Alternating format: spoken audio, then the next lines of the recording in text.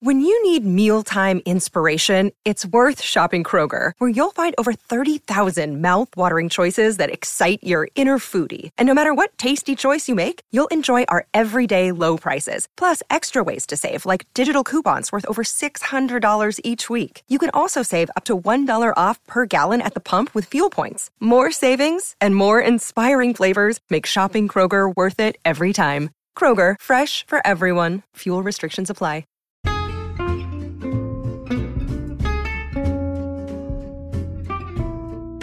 Hello, and welcome to It's a Fandom Thing. I'm your host, Erin Marlowe, and each week I'm joined by a panel of guests to discuss all things fandom and pop culture, primarily from the female perspective. You'll find everything from fanfic, to cosplay, to Schitt's Creek, to Supernatural, and everything in between. So put on your favorite piece of fandom merch, set aside that fanfic that you're writing about your OTP, and sit back and enjoy this week's episode.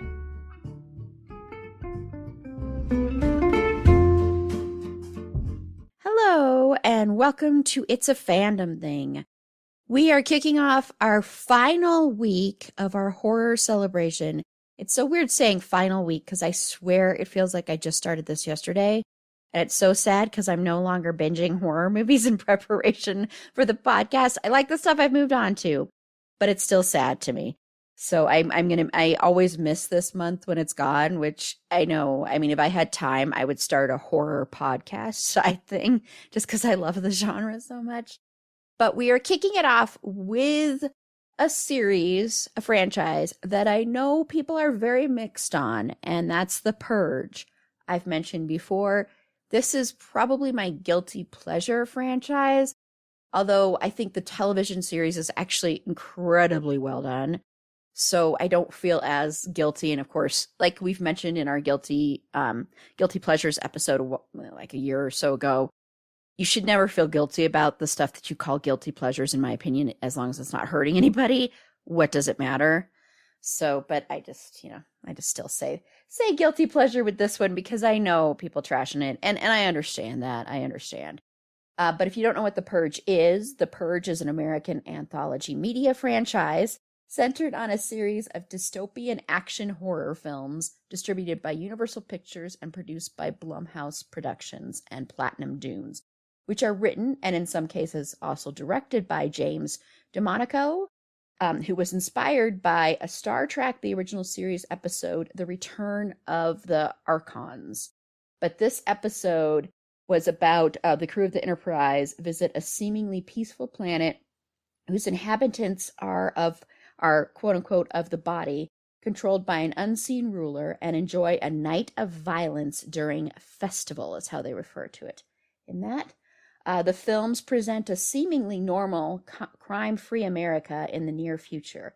However, the country is a dystopia which celebrates the annual national holiday known as the Purge, a day in which all crime, including murder, becomes decriminalized for a 12-hour period. I was trying to do the voice of the woman who comes over the thing.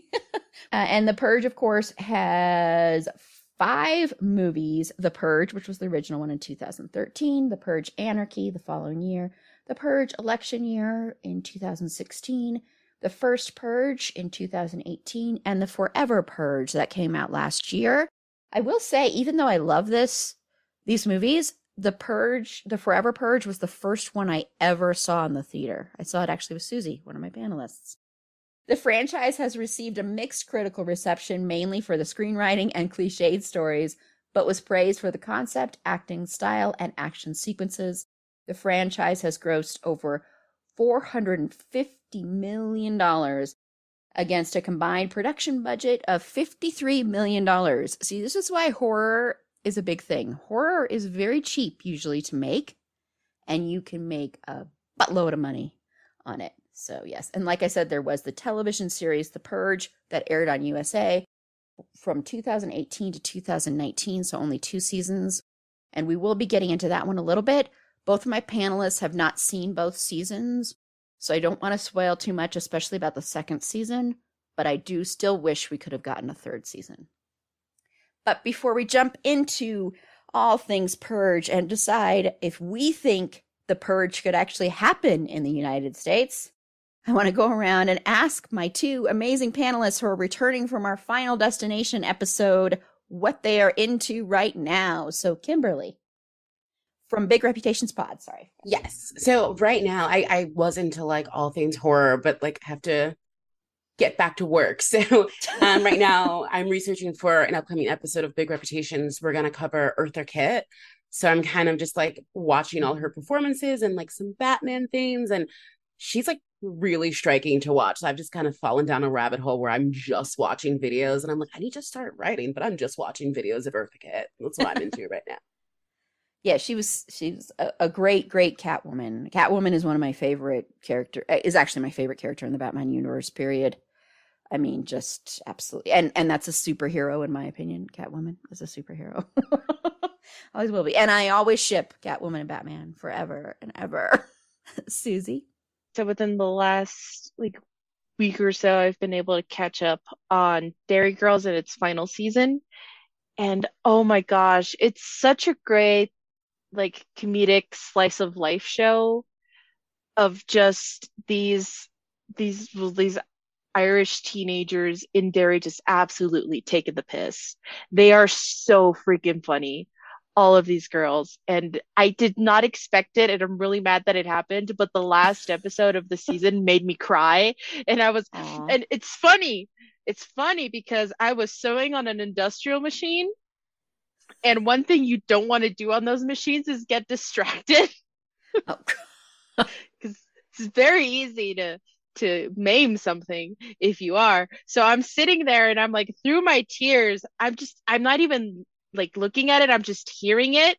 And like with the music and the acting, and I'm crying and I'm like, God damn it, I didn't expect this to happen. Not on this. And I'm like, okay, let me take a moment, collect myself, turn the machine off so I don't take off any parts.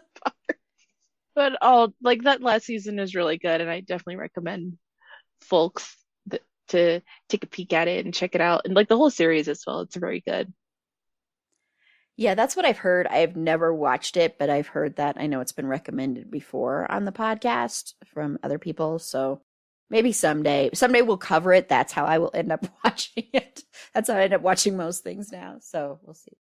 Well, what I'm into, and I know this movie is very divisive right now. I understand why, but I actually really liked Halloween Ends. I really liked the choices they made. I liked the twist. I understand, though, why people wouldn't like it. I totally get it. But I loved that they did something unexpected, and I do like the way it ends.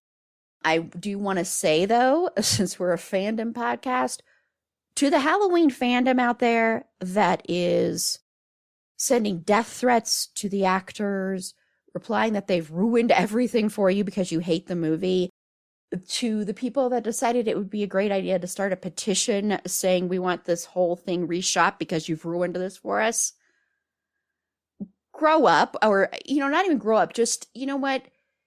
I understand. Like everyone knows, I collect Michael Myers stuff. Halloween is my favorite horror film, the original 1978. I understand being upset. But you know what?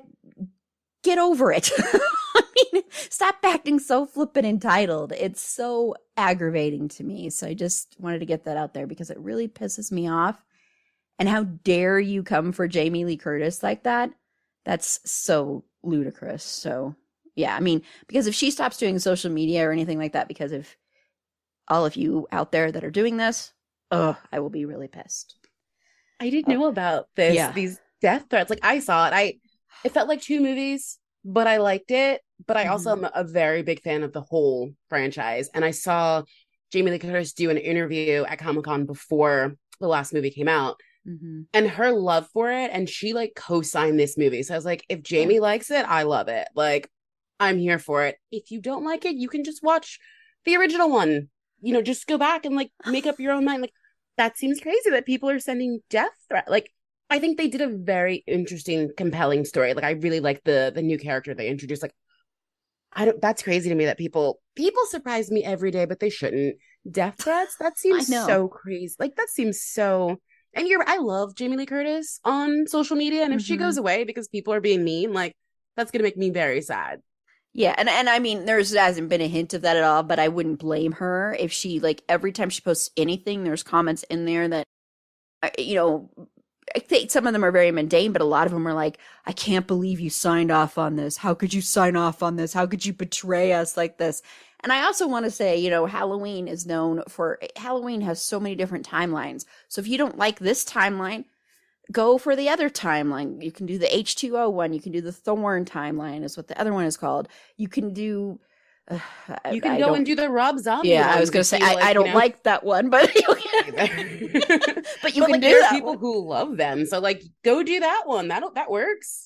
Yes, and you know, eventually this is going to be rebooted again and done again. I mean, because, you know, it just is, even though this one is really not making very good money. It like is down 80% this week from last week in its box office, which is pretty bad.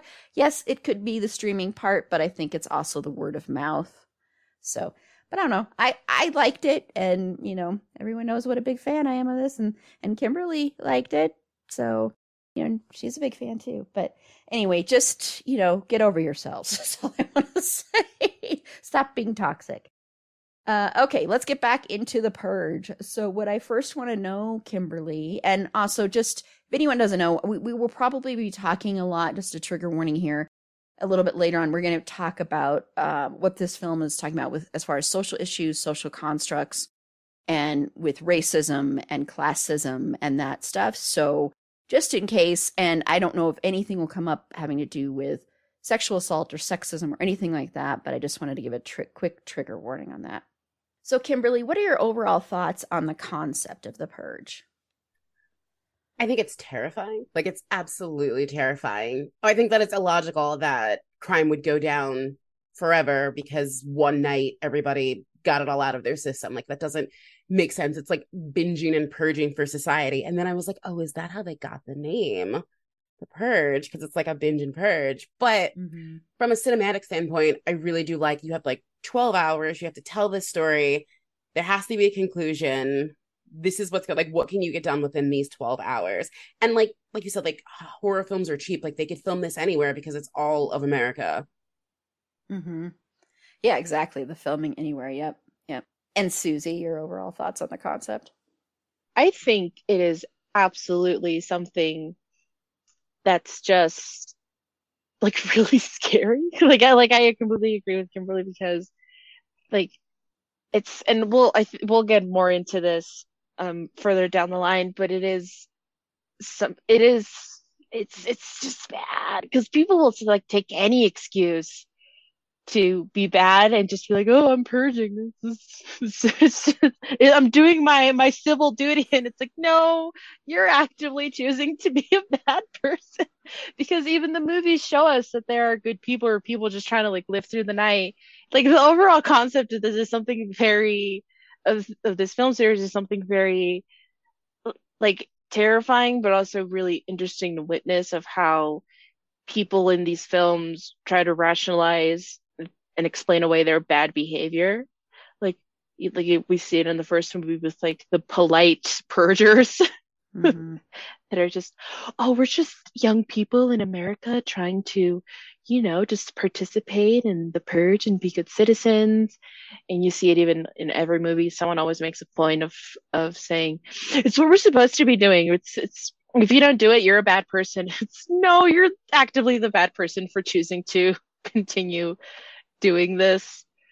One thing I do like about the films is the, like I mentioned before, is that there are genuinely good people in these films, that as much as there is a bad, you do kind of get a sense of the communities that people build and the ways they try to look out for each other as well. Like, even if they're total strangers, they will in a way try to help each other survive the night. And I think it's a really good way to kind of like offset all the bad happening around them.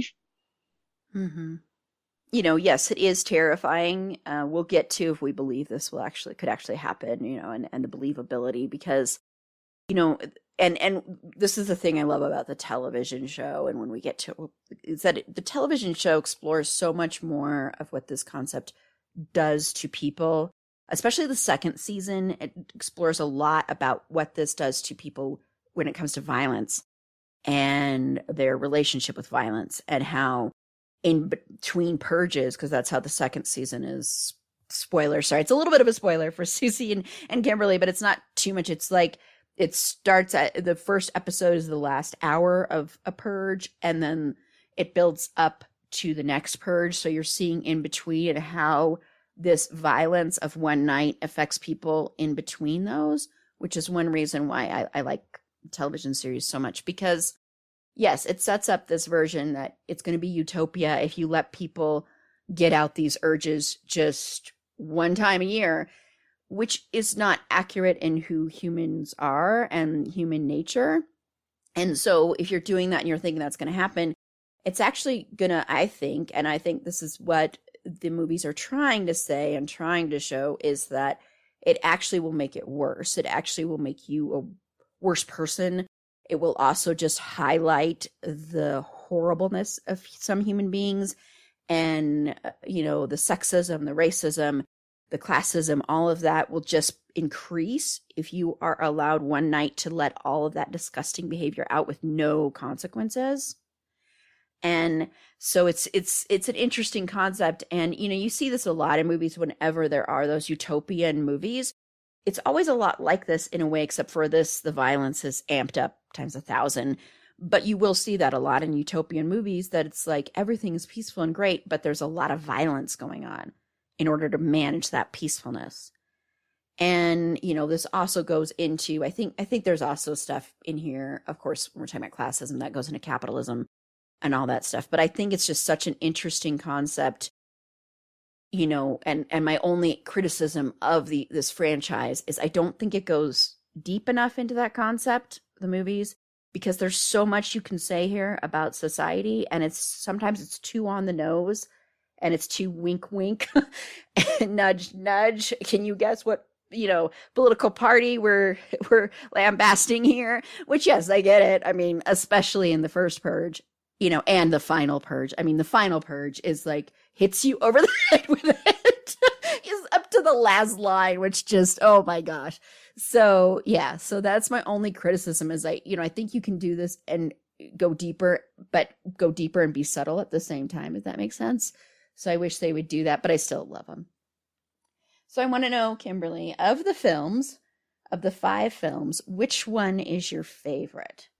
So my favorite is the wink wink political party, the Purge election year, where it's clearly like Trump versus a AOC Hillary Clinton like mashup. Like it's absolutely that. And I think it's great because I really love the character Leo Barnes. Like, I love him so much. Like, he's such a badass, and he's the one that they call. They're like, oh, we need security, he's the guy. Like, he's great. I like the concept of this election. I like that it's, very good versus very evil. Like, Charlie, she's so noble. Like, she won't even, when they change the rules that like she can be purged upon, which is nuts to me because I never realized that there were like different classes that couldn't be purged upon. When they changed the rules, she's like, no, I'm not leaving my house. And it's like, miss, senator, you need to leave your house. Like, you can't be this like such a holy figure. Like, but like, it's a movie. I get it. Like, that was the setup for it. Like, she had to not leave so that all of this could happen. I also really like the character Lainey Rucker, the ex street gang. And now she's like a neighborhood protector. She's super badass, and I would love to see like a movie with her and Leo Barnes if they are continuing this series. Like, that would be great, just to see the two of them. I also like that it introduced the idea of purge tourism, because that's crazy. Like, people just coming here to like get their anger out from other countries. Like, that's insane. But also, yeah, that makes sense. That would happen. Like, capitalism is everywhere. Like, capitalism is so deeply rooted within this franchise, and like, yeah, that is a terrible part of it, but also just so great. The only thing that I didn't like and that I absolutely hated was the character Joe Dixon, the guy who owns the deli. Yeah, I don't know if the writers don't know how to write for like Black people, but his character says like the dumbest things sometimes. Like, he has a catchphrase that's like, good night, blue cheese. Like, he's just such a fool. Like, he he like, loves his neighborhood. He's really good to the guy that works for him. Like he wants to like split the shop with him. Like I'm like, oh, that's awesome. But he just says the dumbest things all night. And it's just like, I don't understand if they're like, this is what like an old black guy would do. It doesn't make sense. Like I don't know his like motivations or what. He's just so stupid. Like he's just such a dumb character. And I find it funny that he's played by the same actor who's in Final Destination 4 that I hated. So I was like, do I have a bias against this actor? And I'm like, no, it's not that. It's not that. It's the writing for him. The writing for him is terrible. Like they just were like, this is what an old black guy would sound like. And it's like, no, like this guy sounds like an idiot. Yeah, like he sacrifices himself for her too, which is the whole annoying trope of a black character sacrificing themselves for a white character, especially a white woman. So that part was really annoying me when I was rewatching it. I was like, oh, I forgot about that. So Susie, what's your favorite? Ooh, so my personal favorite is the most like latest one in the franchise, I guess you could say, the Forever Purge. It's the fifth film? Yeah. Sixth? Fifth? Yeah. Fifth. Okay. Yeah. I lost count after 3. It's the fifth one, but I really liked how it was directed. Like James DeMonaco did do writing for the movie, but I really like how it's directed by a Mexican director.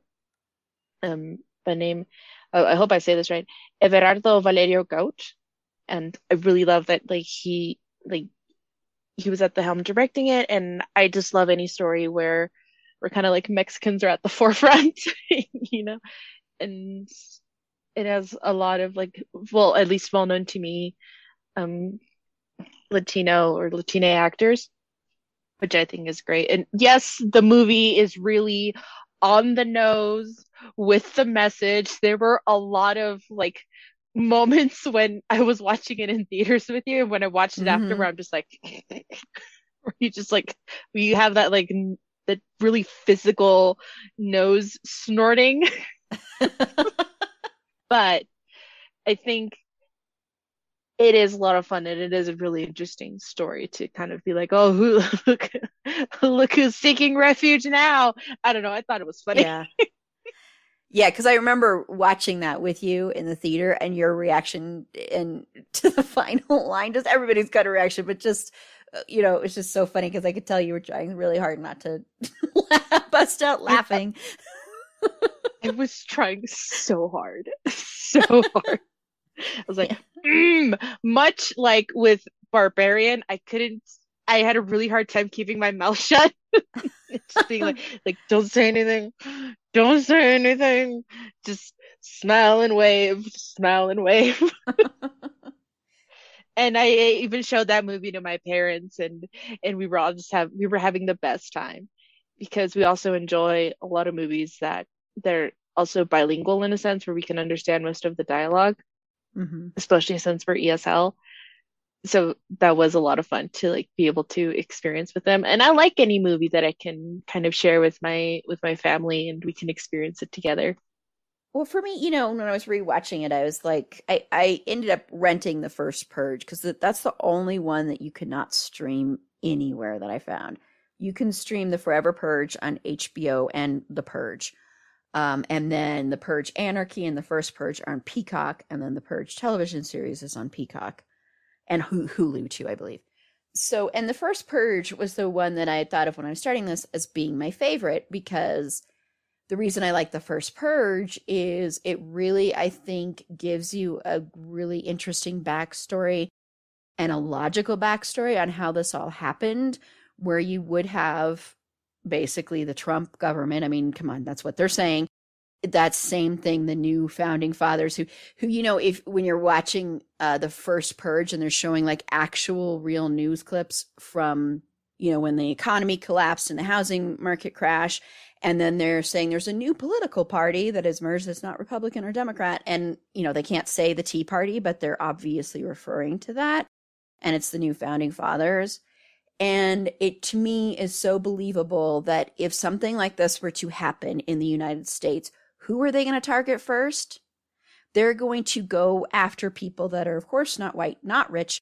They're going to, target a specific little section because they want to see if the people there what they will do and if they will be able to sell this. And they're figuring on because of their racism and their classism, that if they go after especially a group of Black people some of them were living in like these low income high rises. I can't remember the name of the high rises now. And if they go after that whole area, of course, because of their racism, they're thinking, well, the violence is going to be astronomical. And then they learn, of course, that's not what happens. And they send in their own military to cause a lot of violence. Not that there isn't violence, because there's the one character, Skeletor, who's so creepy, who gets like these knives on his hands or like needles and goes after all these people. I mean, he's really creepy. So that's why I liked that one a lot so much, was just exploring that and how, to me, that's so accurate of what would really happen. But then rewatching it, there was some things kind of bothered me, I think it's more to the writing, because the first Purge is directed by a Black director, which is really good, but it's, of course, it's still written by a white man. So I think you could kind of see there were some stereotypes in there. So that part, rewatching it, bothered me a little bit more, and how I think it just it was like had a great premise, a great start, and it kind of stumbled and then it picked itself back up towards the end. But I thought the cast was really good, and I liked being able to see where it started. So that's what I would have said. I still really like it, but I would say, actually, I think the Purge Anarchy, the second one, is kind of my favorite. And I don't know why, and it actually could be because of the characters and how it feels. It's the first one where you're not, because it's the second one. And the first one, you're very confined into this white rich family's house is what you're confined in the first. And this one breaks out and shows you sort of how this is affecting other people, and in particular, not rich people. That's the big premise of it. And you also have, of course, the introduction of Leo Barnes, who comes back in the next one. And I'm surprised he doesn't figure in like every single one from here on out, because his presence, Frank Grillo's presence in these films, is very captivating to watch. And what struck me with this rewatch and watching this one is how, watching this character that is fighting against something that he is actually going to use to avenge the murder of his young son. And then him coming to terms with, like, we're spoiling all these, everybody, but him coming to terms and accepting that he's not going to do that. And then his life kind of being saved by the person who ended up killing his son, and all of that. I thought that was an interesting journey, and him not wanting to help the families or help the two different groups of people that are on the run, the sisters and then the married couple, and that are on the streets during Purge night, and not wanting to help them, but then deciding to, and all these things. I thought was really, really an interesting story to watch him. He's just a very interesting character. And it has one of the most surprising things, I think, when you go to Justina Mikado's family, Tanya, when they end up at her house and they're having this thing and she's drunk, and you find out that she's been sleeping with her sister's husband, and her sister comes out and kills her. That was so shocking to me even now, because I remember first watching it, even now when I rewatched it, I kept thinking Tanya was going to try and kill everybody, but it wasn't her, it was the sister. And that was just like this very shocking moment of like, see, this is a really bad side because it's such an intimate crime. Instead of like a lot of these you've seen are stranger crimes, but this is an intimate, I'm going to kill my sister crime. And that to me was one of the freakiest scenes ever in any of the movies. So, yeah. Another day is here and you're ready for it. What to wear? Check. Breakfast, lunch, and dinner? Check. Planning for what's next and how to save for it? That's where Bank of America can help. For your financial to-dos, Bank of America has experts ready to help get you closer to your goals. Get started at one of our local financial centers or 24/7 in our mobile banking app. Find a location near you at bankofamerica.com/talktous. What would you like the power to do? Mobile banking requires downloading the app and is only available for select devices. Message and data rates may apply. Bank of America N.A., member FDIC. Okay, well, Kimberly, do you have a least favorite? So at first I was leaning towards the first Purge because of like all the black and brown paint. But when I rewatched it, I Yeah. was like, this is a good movie. But like there's a lot of like Sambo mask and there's like a lot of racism and it's triggering. So that one is hard to watch, but it, like for all the reasons you just said, like the first Purge is a very good movie. But I ended up realizing the movie that I didn't like was The Purge, like the actual first one with Ethan Hawke. Like it was a good, I don't know if it was I don't think it was a good jumping off point because I just didn't care about anyone in this family. Like Ethan Hawke, his whole family is trash. Like none of them respect him. They cause all these problems and they like demand that he has to fix them. Like I get it that his son was trying to save someone's life, but like they never work together and like any idea that he has, they just tell him that it's a terrible idea, but like they provide nothing. Like this man like dies defending his family and they just kind of like let it happen. Like they I don't know, they kind of like send him up the river. It's not a terrible film, but like no one is likable. Mm-hmm. But I did think that it's interesting. The guy that they save doesn't have a name in the movie, but he later is Bishop in the election year. But he dies in that movie. Yeah, he's working with the like the ambulance setup. Mm-hmm. So you see him again. So it's like, oh, he did something good with his life. Like, thank God that he was saved. But I mean, he ends up dying in that movie, so it didn't get very far. The acting is good. What is her name? Lena Headey. Yes. She's very good for the last 10 minutes because she's just whining and crying the whole movie. And then when it's like, oh, I'm the one in charge now because my husband's dead, she like, stands up and like grows a backbone. And she's great in the last 10 minutes.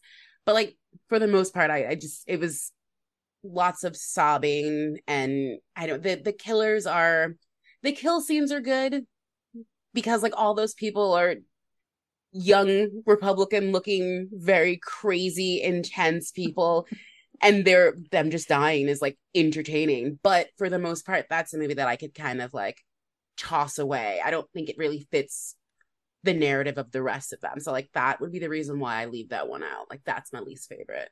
Mm-hmm. Yeah. And Susie? Okay, here's this thing that I have with sequels to like movies and stuff.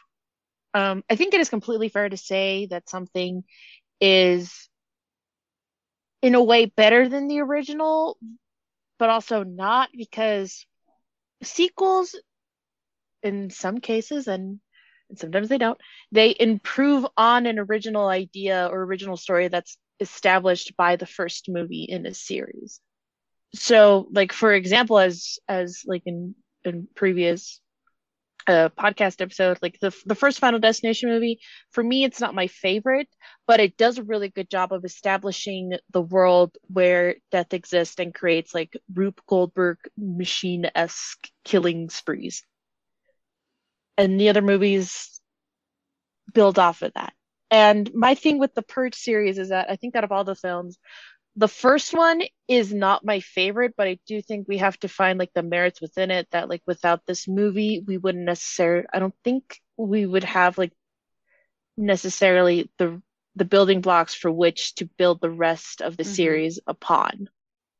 Because it's kind of like with any Lego set, sometimes with some Lego sets you get like those green base plates that you can like take your other little Lego pieces and build upon it and make this like a bonsai or something, or a vase or a car.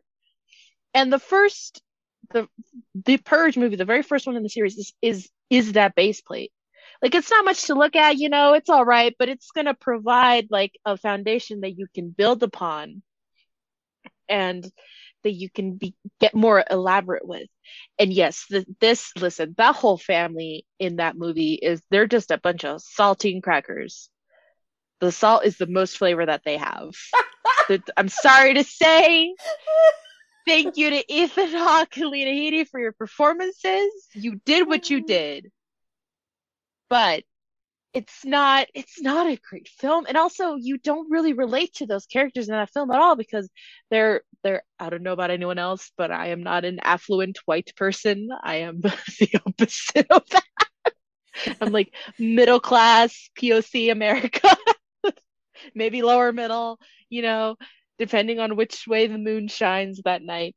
So the other films give you characters that are a lot more relatable and make it easier for you to kind of like connect to and understand, because you do give you a wide variety. But that first film, it's just like, it's really hard to care about this family.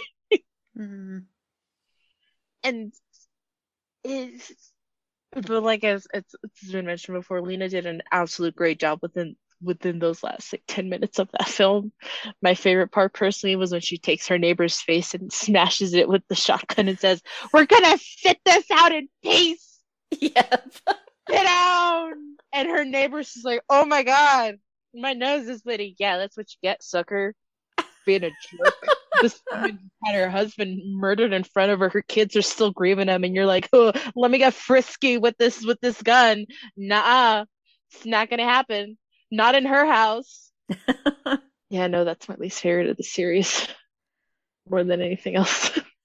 Yeah, and I'm gonna agree. I had a feeling this was gonna be the one. It's the one that is, I think, everyone's pretty much least favorite. I think. And it is, I think it's because, yes, you could not have the other ones without this for sure, Susie. Like you said, this is the building blocks. This is the way you set up the story. But once you get past this one and you get to the sequels and the television series and all of that, this one becomes such like a small potato throwaway film that you don't really care about as much, because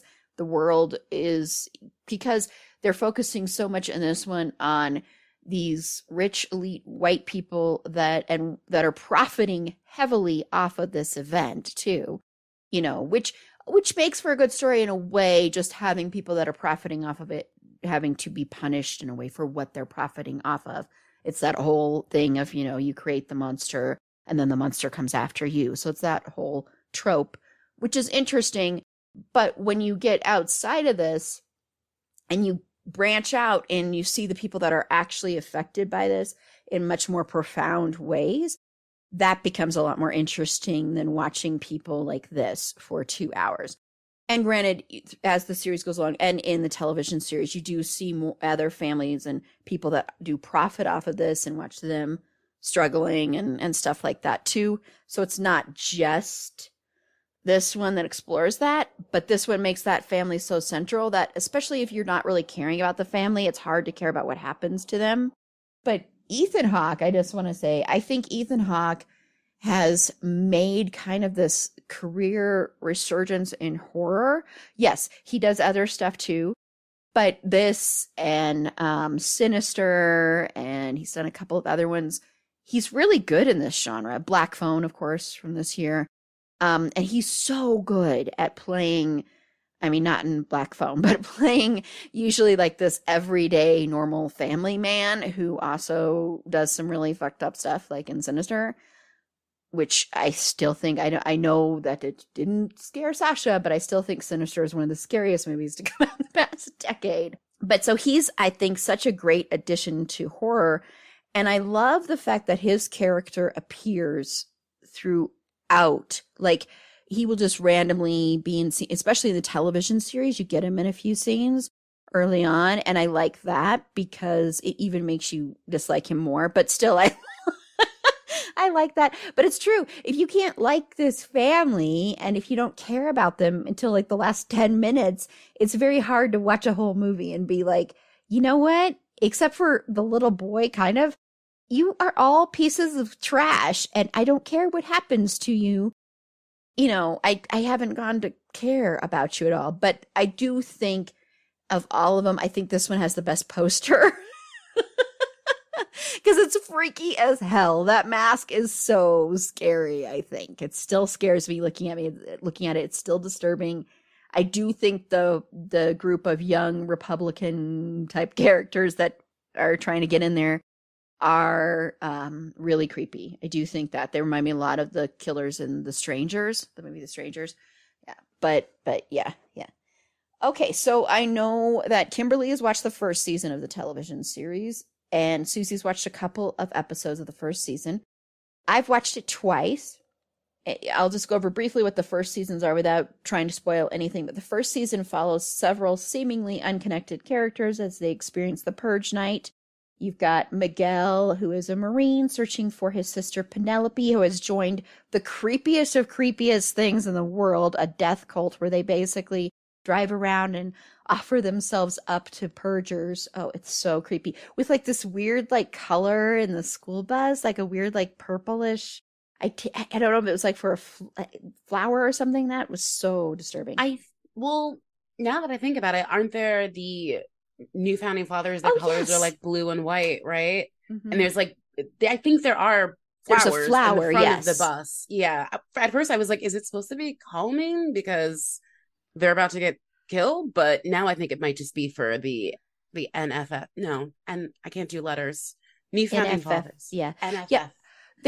They do have in the first Purge when they're giving out like the contacts, like that you put in and they can record what you're doing. They have a flower that they give out. So that must be what it is. And it's like a bluish flower. Yeah, there's also something that Ethan Hawke puts outside of his house. Like there's a blue and white flower. I just don't remember what the type of flower is. Yeah. Yeah. And I think that also becomes something also that they show different things like in the series, like they'll open it up with little, like sometimes little vignettes that might not have anything to do with the main storyline going on that show you different things that happen. Like they have like annual Purge Remembrance Day, like remembering the people that died and were murdered on that day. And I think there's actually something to do with the flower in that too. I can't remember. That's in the second season, but yeah. And then you've also got Jane, who is an executive who uses the Purge as an opportunity for revenge against her scum bucket boss, played by one of the Baldwin brothers.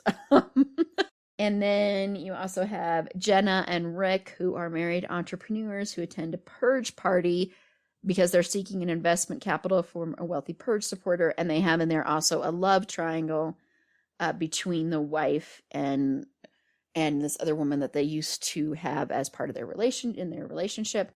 And the second season begins, like I said, just as the annual Purge night is drawing to a close. And then it follows characters. It also follows a really interesting story. This is in the first episode, so not really too much spoiler, of people that work in like these emergency hotline things like that they monitor while the Purge is going on. They don't do anything, but they monitor, and then like they have like this thing, like they have these people that are stealing some money, and this guy, he goes back to get it, and the sirens are going that the Purge is ending, and they're watching this on camera, and his toe was over the line of this private property by like 1 second. And so then they show you what happens to people if they commit a crime not on Purge night. It's really, really disturbing. But yeah, and they show one person and how they are struggling with, I mean, he's creepy as hell, and how they are struggling with the fact that now they've committed an act of violence and how it's triggered something inside of them. And now they're obsessed with violence and all this stuff. So that's why I really like the second season, because it explores what this is doing. So Kimberly, I know you've only watched the first season, but what are your thoughts on the television show? So I watched parts of the second season, but I just don't remember it. But I remember like the vignettes, and I remember liking the beginnings. And it was like, oh, like there's one about how they like clean up all the dead bodies, and they have like maid service. And I was like, oh, that's cool. That makes sense. But like I rewatched all of the first season. I really did like it. I love that like our complaint about Fun Destination was like the characters weren't fleshed out. Like these characters are so like three-dimensional. Like you understand everyone's point of view. You understand everybody's motivations. Like, I really love that. And I love that it's not just random kills. Like, Jane, she wants to kill her boss. And it's like, it was a tough decision for her to make, but like, she makes it. And like, you get to like learn about people and why they might be doing these things. And I definitely think that's really interesting. I also did like, this might be a spoiler, but we're here. Joe. The character of Joe, which you don't really learn about him until much later. Like he's there in all of them, but you don't know into the connection. Oh, he's so complex. Like I want to hate him because like I've been on a date with Joe. So like I get it. But like his whole thing is like he's this white dude and he feels like, everything has gone wrong. Like his American dream has failed.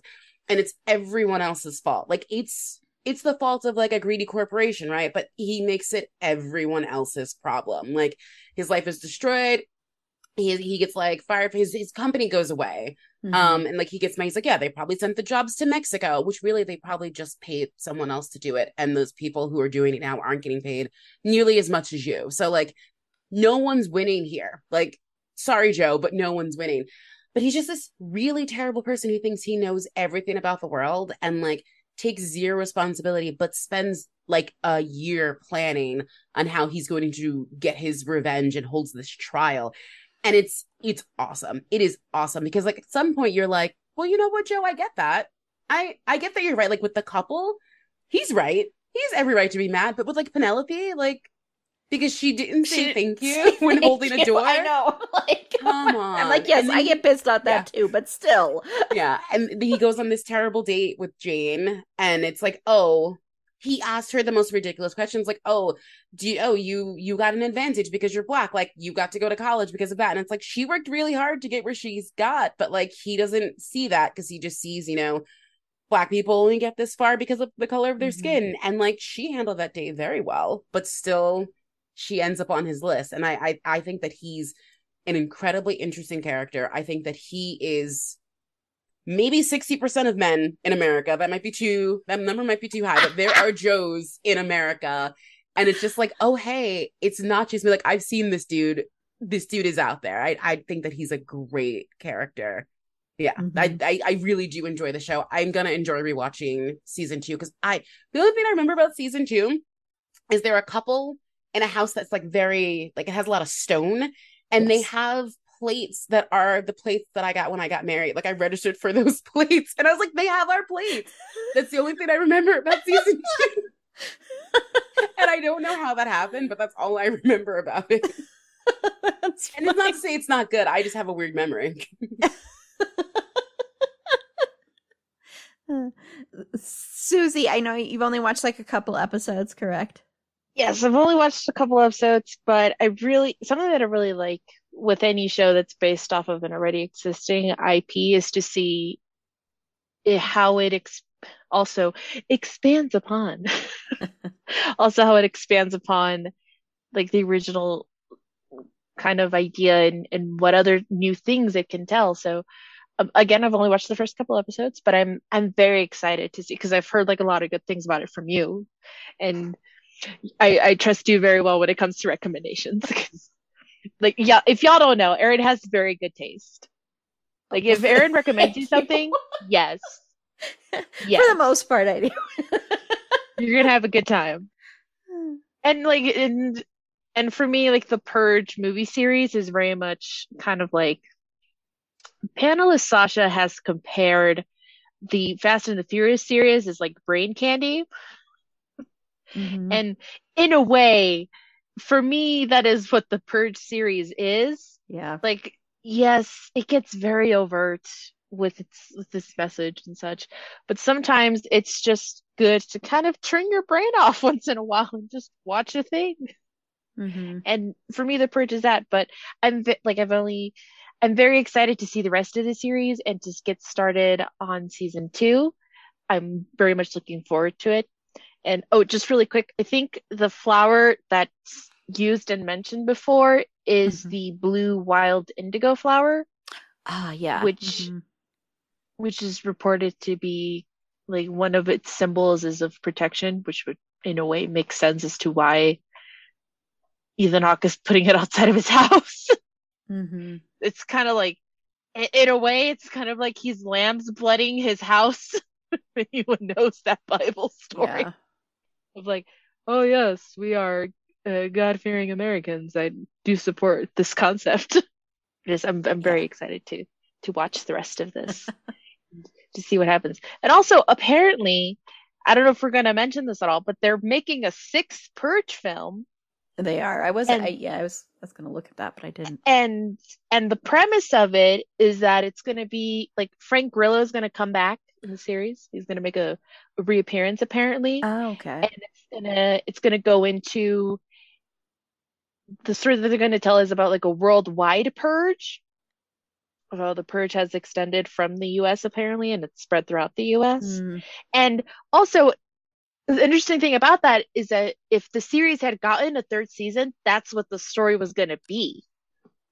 Yeah, so that's kind of like taking that and recycling it for the movie. So it's going to be very interesting to see how that's brought about.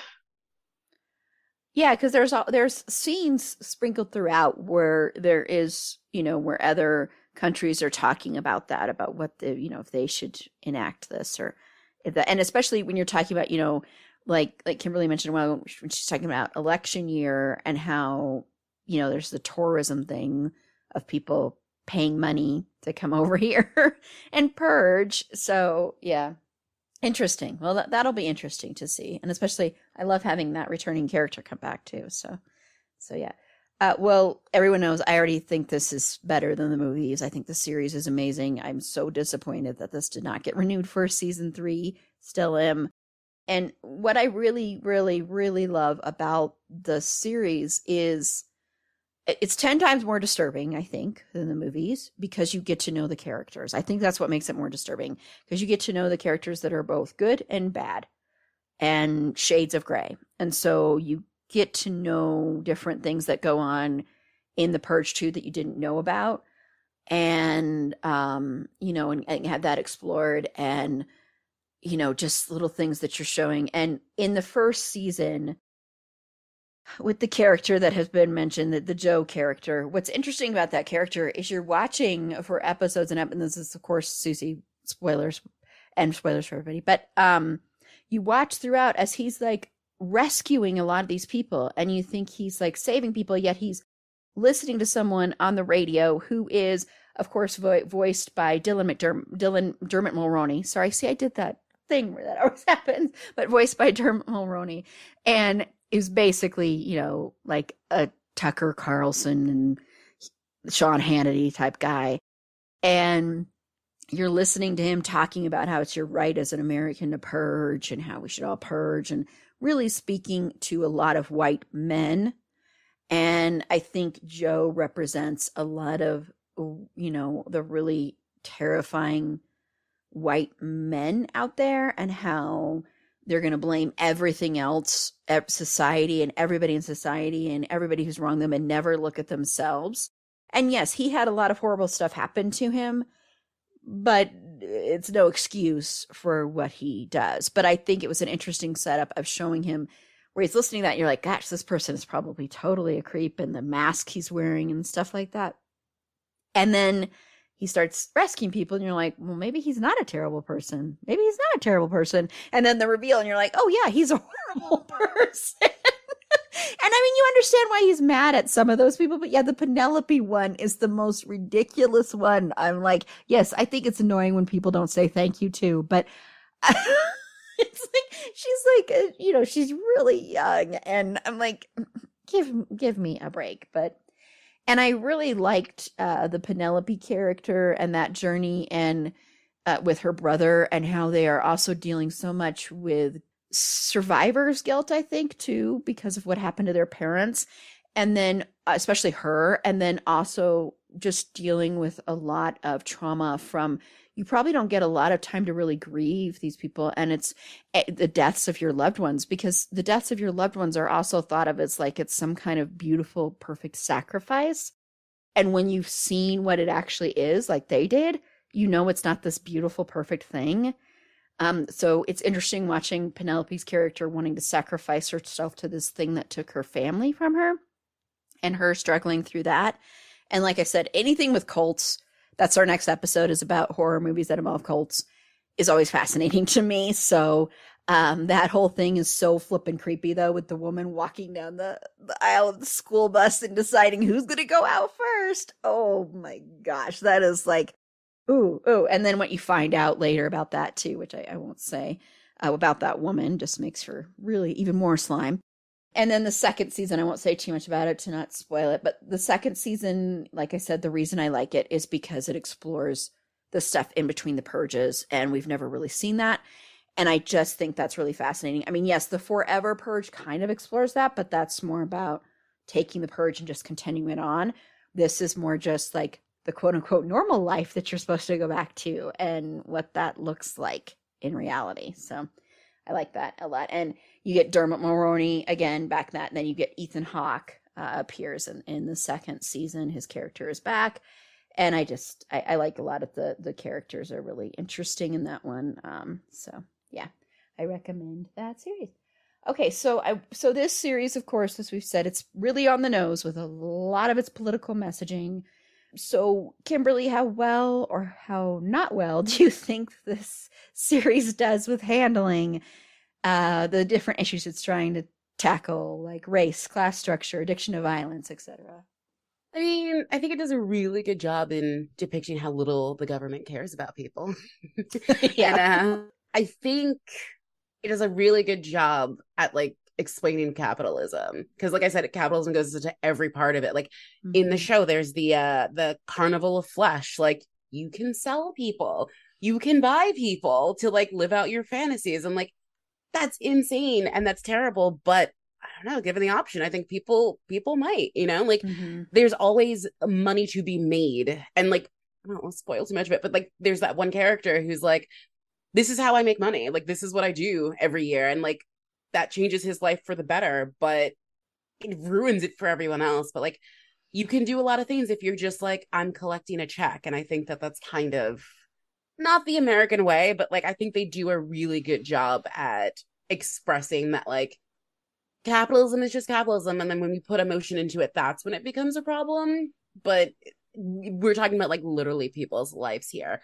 I do like in the first Purge, the one in Staten Island, I like that when given the option for crime, people were just like, I'm going to have a party in the streets with my friends. Maybe there'll be a couple having sex, but like people weren't really committing crimes. There was that one guy who like was going to try and break into that ATM, which was funny that it was left out. But like people didn't really have like this propensity for like violence, except for that one guy, that Skeletor guy that you talked about, who's incredibly disturbing. But he's like, there's mental illness there. Like he's a different case. But most people were just like, we're going to just like rage in the streets and have fun with our friends. Like the idea of taking someone's life wasn't the first thing until people came in and like introduced violence. Like that's when it became different.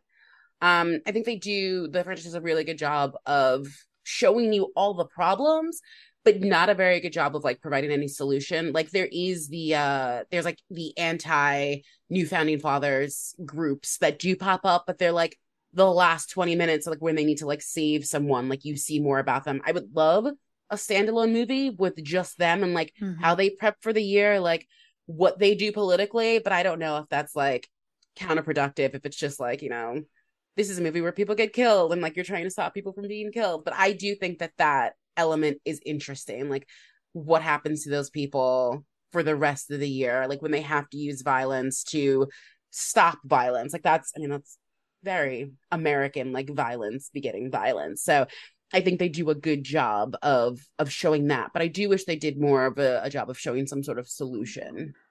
Oh yeah, I definitely agree with, yeah.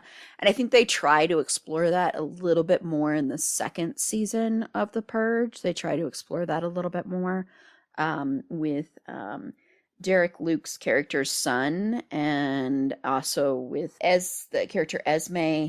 Derek Luke's character is Marcus, and the character Esme and one of her teachers, who you see it's the first episode, she's murdered on Purge night.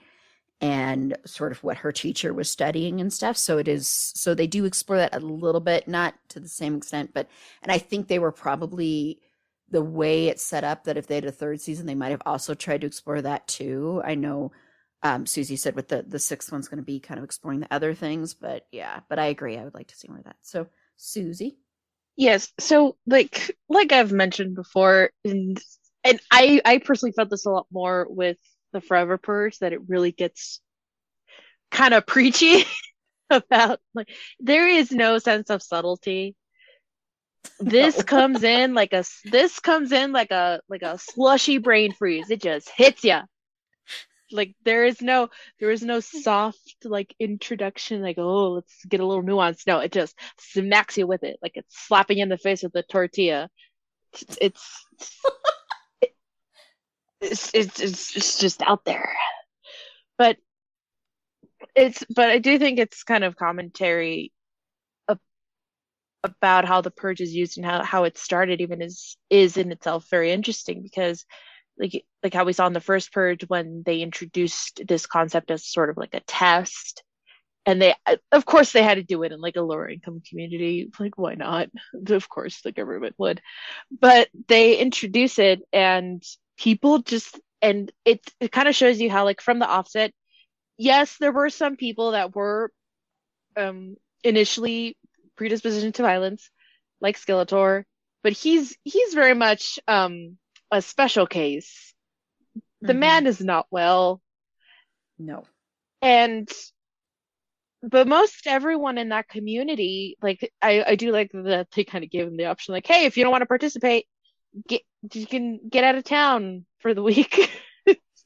So at least you can come back home and try to piece together things.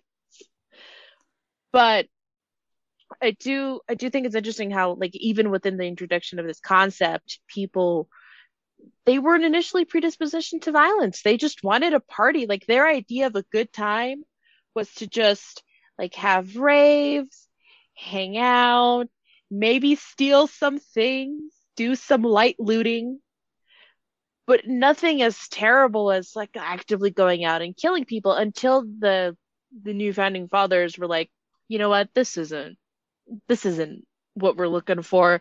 Let's insert some of our own men to kind of, like, get the killing started and to get all this, like, the poor income under control, the lower classes under control, and we'll do some light weeding. And it's like, oh, it's very bad. And it's so interesting how you see this told throughout the different films. I think it's especially very interesting how you can kind of, how the second film in the series actually introduces the idea that the government is very involved in trying to keep the purge active and alive. Like, even what's his name? The guy in the, is his name Big Papa, or like, or something? The guy who's in the truck tries to kill Frank. Oh, what's his name? I don't know. It's something father is attached to his name. And he even tells him, like, oh, it's our duty. We're just trying to keep people under control. And there's even we even see this mentioned, like, the idea isn't new to us. It's been introduced to us even as far from the first film, where the polite purgers are like, oh, it's our duty to get the riffraff off the streets. That's why we're doing this, and blah blah blah.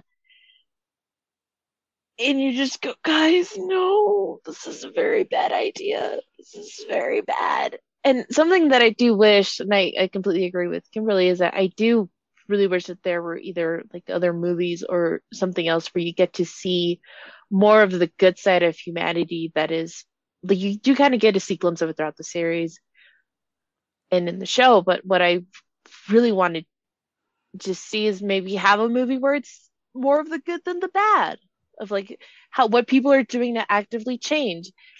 And they were so close. They were so close with kind of election year. Like, I personally thought that the next film after election year would be a showing of the kind of how things got reformed and changed, and how they were trying to do away with the purge. Like, I sincerely thought that that's what the next film was going to be about, and maybe have it be like, oh, one final purge, and then it's all done, and how they were going to kind of dismantle that.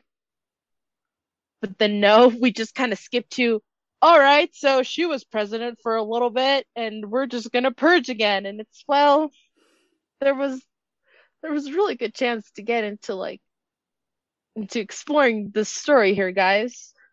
It was so close. Yeah, I mean, once again, as everyone has said, it really does, like, hit you over the head like a hammer, the messaging in these movies. And, you know, that's why it's weird when I say I wish they could go further with it. But by that, I just mean, and that's why I like the television series more, by that, I just mean you can explore this stuff with a lot of subtlety, but go deeper. And they just don't. I feel like they're not taking into account that your audience is smart. They're kind of dumbing things down for your audience. I'm like, yes, we all know what political party you're attacking here. And yes, I agree with attacking them for this reason and for showing that. But if you keep doing it so blatantly and, like, hitting the audience members over the head with it, it kind of comes to the point where you're rolling your eyes at it, and you just kind of feel like, oh, okay, yes, we get it. Enough. Can you maybe, like, go deeper with this in a different way, or can you show it a different way, or can you show different sides, or can you, I don't know, explore, like we said, like the people that are trying to fight against it or stuff like that more in depth.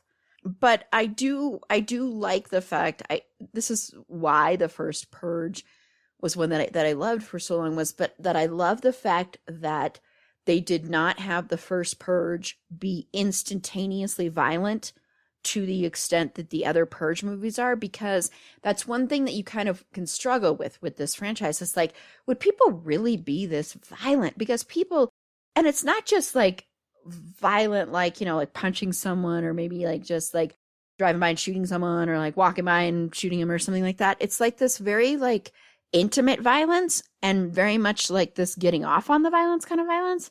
Like some people like concoct these weird like masks and weird things that you're like, these people have always wanted to do this their whole entire lives, and then they're getting an excuse to do it where they're not going to be punished. So it's like, oh wait, so are like a huge portion of us all just serial killers that are just waiting for an excuse to become serial killers? That's the way it can kind of come off. So that's why I really did appreciate that with the first Purge, you showed that no, that's not the general inclination. The general inclination is like, hey, I'm going to go and try and take some money from an ATM, which I totally understand that. It's like, this is, this, I won't be in trouble if you need money. You're like, okay. And also, I love that he's like, you've been charging me for getting my own money, which, yes, that's the most aggravating thing in the world, when your bank charges you to get your own money. And so I understand that anger. And also, to me, that's like an FU to capitalism right there, if you're going to be taking the money back like that. So I appreciated that a lot. And then it was just, that huge party that they're throwing and everything. So it wasn't so focused on, boom, everybody's going to instantly be extremely violent. And, and watching the people in the new Founding Fathers, and then also that psychologist played by Marissa Tomei, who are talking about, like, she's talking a lot about how morals and stuff are coming to play there. And I think it would have been interesting to kind of explore that a little bit more, and maybe even explore like even before the first Purge, like her studies on this, her research, who did she talk to? Why would you come up with this idea, and where that kind of stemmed from? But yeah. And then definitely I agree, this is a attack a lot on capitalism, because as I've said before, yes, there are good parts of capitalism, of course. But to me, capitalism is a disease, and that's the main disease in this country. And what you've seen with the pandemic and everything is it started to become very blatant. I mean, a lot of people already knew it was there, but for people that maybe didn't, it's become very blatant what the symptoms of this disease are. And racism, class structure, addiction to violence, all that stuff, to me, is also a symptom of capitalism. It just is. Capitalism is such this, like, to me, very cold. It's not about working together as a community. It's about getting what is yours, no matter who you hurt in the process. And like I said, I know we've talked about it before, there can be good aspects to some of what capitalism means, but when it's so focused on money at any cost, any point, that contributes so much to everything else. And, the 1% has more money than the rest of us. So it's like, when you have that, you are going to have so much other stuff going on, and it's going to create so much harm psychologically to people. And I think that's also what this is exploring, of course. I mean, the fact that you have, even in these structures within the Purge, you have the people that have the most wealth and the most power and the most control, and they get to have special privileges, or they have special parties, they have special auctions, that kind of really disturbing stuff. And that, once again, all rooted in capitalism, which racism is all rooted in that, and sexism, and lots of other stuff, misogyny, and that kind of thing. So I love what it's trying to tackle here, especially the capitalism part, because Ugh. I do love it. I just wish they wouldn't beat you over the head with it, only because I think it loses its impact. It doesn't have as much power if you do that. And like we've said, I really would love to explore different sides of this throughout. I forgot to mention this when we were talking about the television show, and I'm just throwing this out there and this has to do more with like any kind of representation of anything that is not a straight relationship within this universe. Any LGBTQIA plus representation, they don't really have much of that. And when they do, like in the television show, it is so poorly done and done for like titillation. So that's one thing that I don't think they at all tackle any kind of, and there is a lot of misogyny, I think, in these films too. So, and not just attacking misogyny, but I think there is some misogyny going on in these too. Hey, podcast listener. Do you love talking about movies, music, TV, comics, and games? Then you should be listening to The Great Pop Culture Debate, back and bigger than ever for Season 9. This season, the panelists discuss the best James Bond film, the best Elton John single, the best Nickelodeon original series, the best Batman villain, and so much more. Find the show wherever you listen to podcasts, or head to greatpopculturedebate.com. More than 100 topics are already available. Subscribe today. Okay, well, I want to know, Kimberly, do you believe that the Purge could ever happen in real life?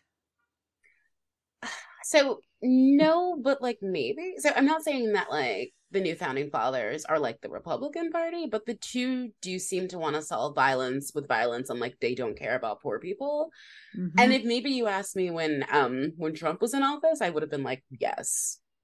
But I feel like a lot of the brainwash juice has worn off, and people are coming, realizing things that they didn't realize before. So I don't think that you would get enough people behind passing a law like this.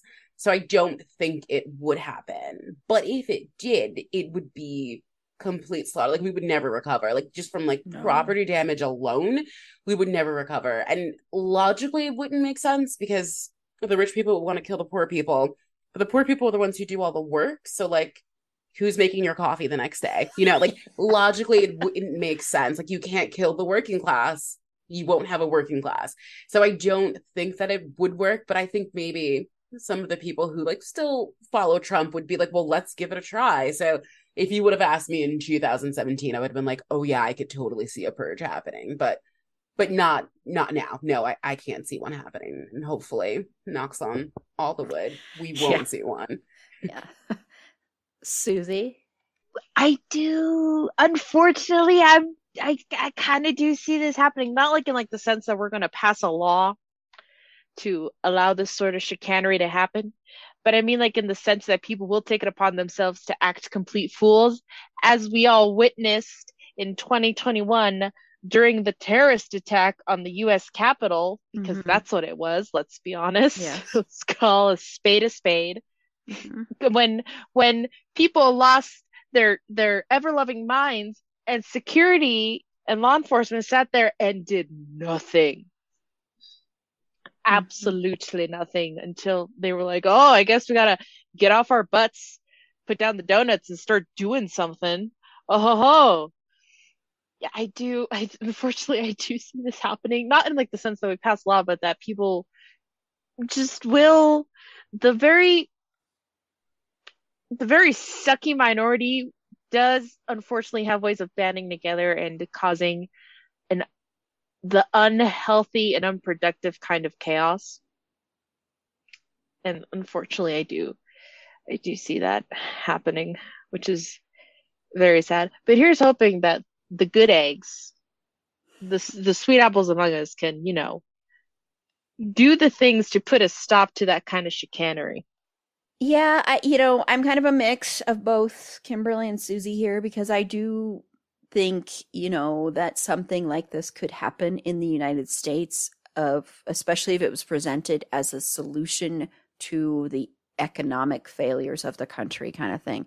That's how it would be presented, is, oh, you're struggling and you don't have anything right now, and so we're going to present this as this is a solution to all your woes. Especially, they would present it very much, this is the way the Republican Party operates now. And the thing is that we may not have that horrible human being in the White House anymore, But the after effects of him, which actually it started way before him, like Sarah Palin and all of that kind of stuff, it's still there, and there are still a bunch of people like that, and there are still a bunch of politicians that are like that are like running right now. So remember, vote, vote, vote. Very important election coming up.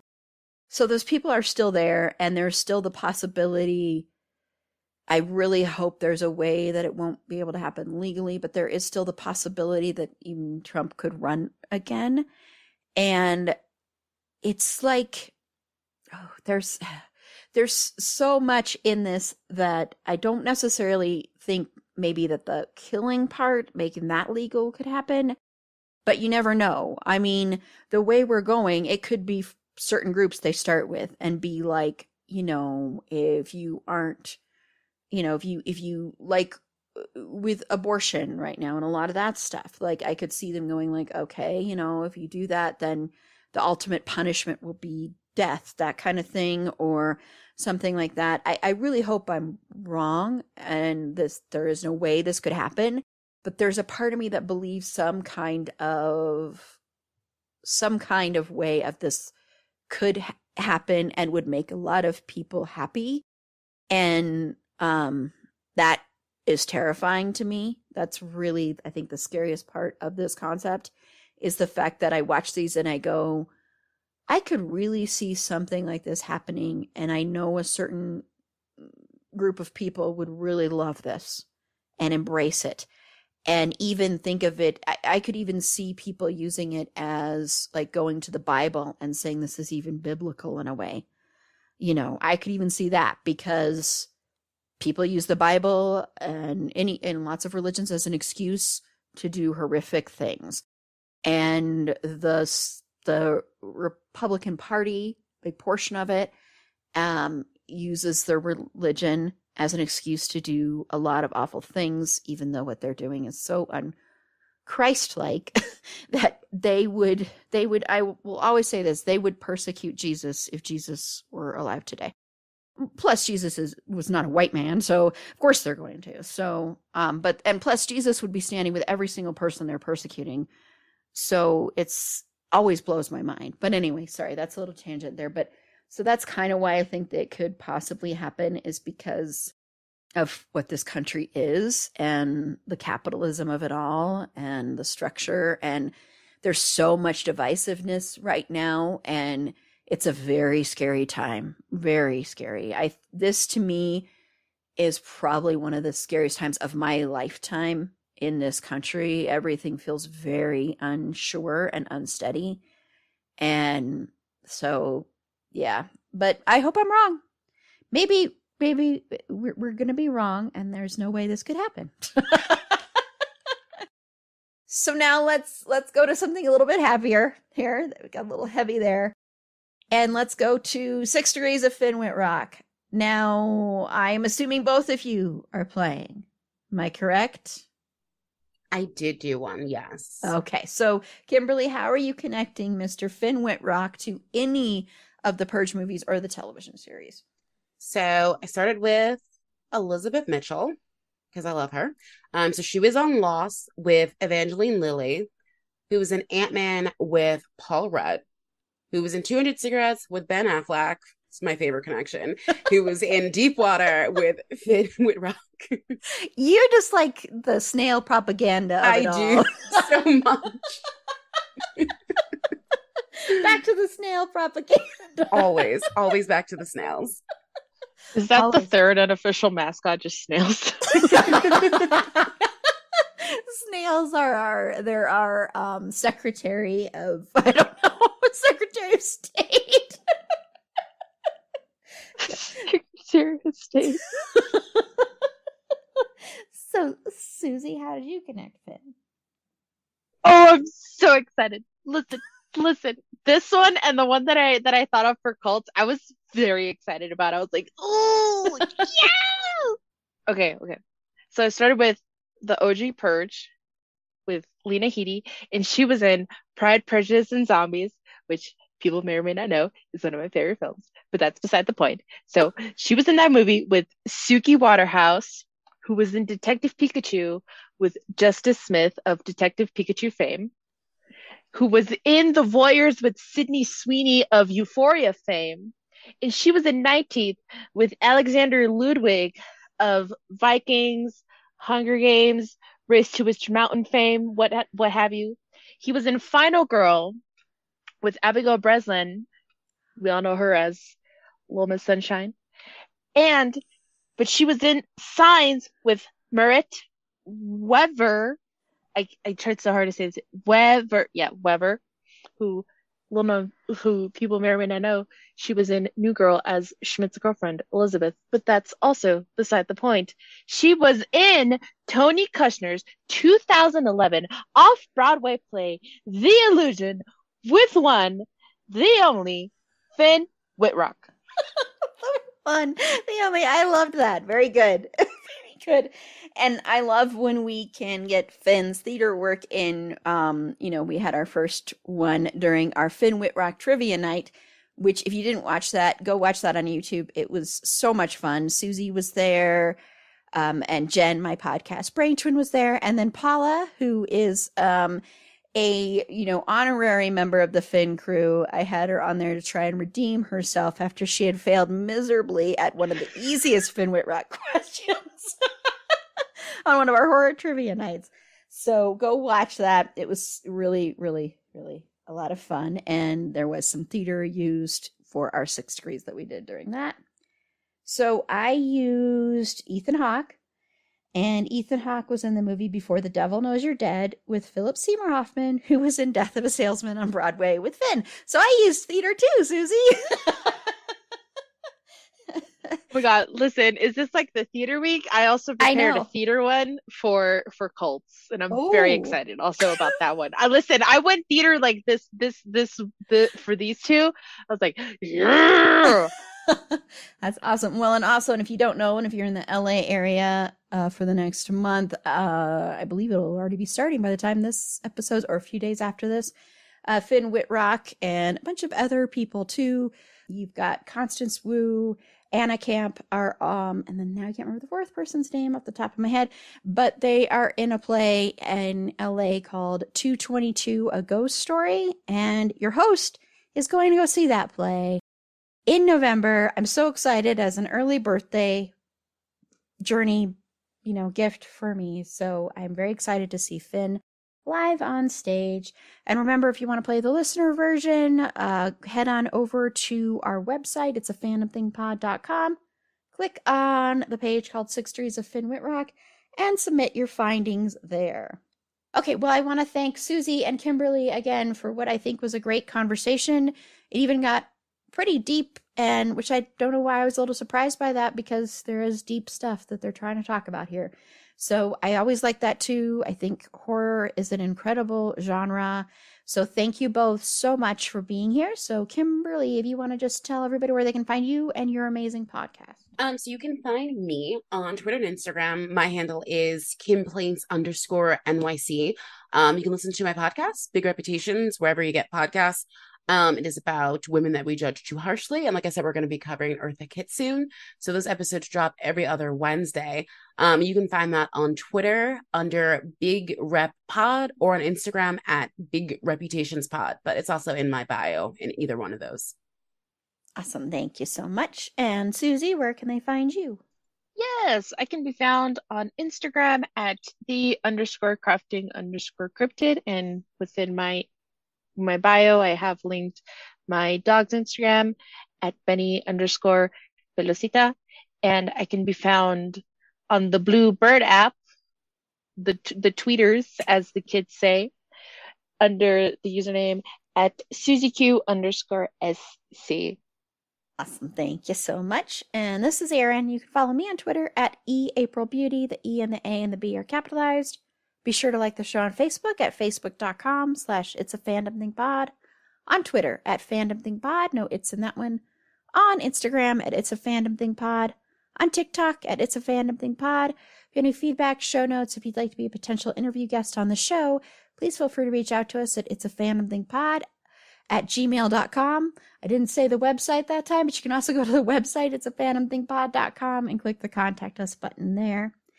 And on our next episode, we're going to be rounding out Horror Month with a look at horror movies that are about cults. So Susie is going to be back for that one. And then Tiff, who hasn't been on in quite a while, is going to be joining us for that conversation as well. So until next time, remember, it's a fandom thing. Black Lives Matter and stop Asian hate.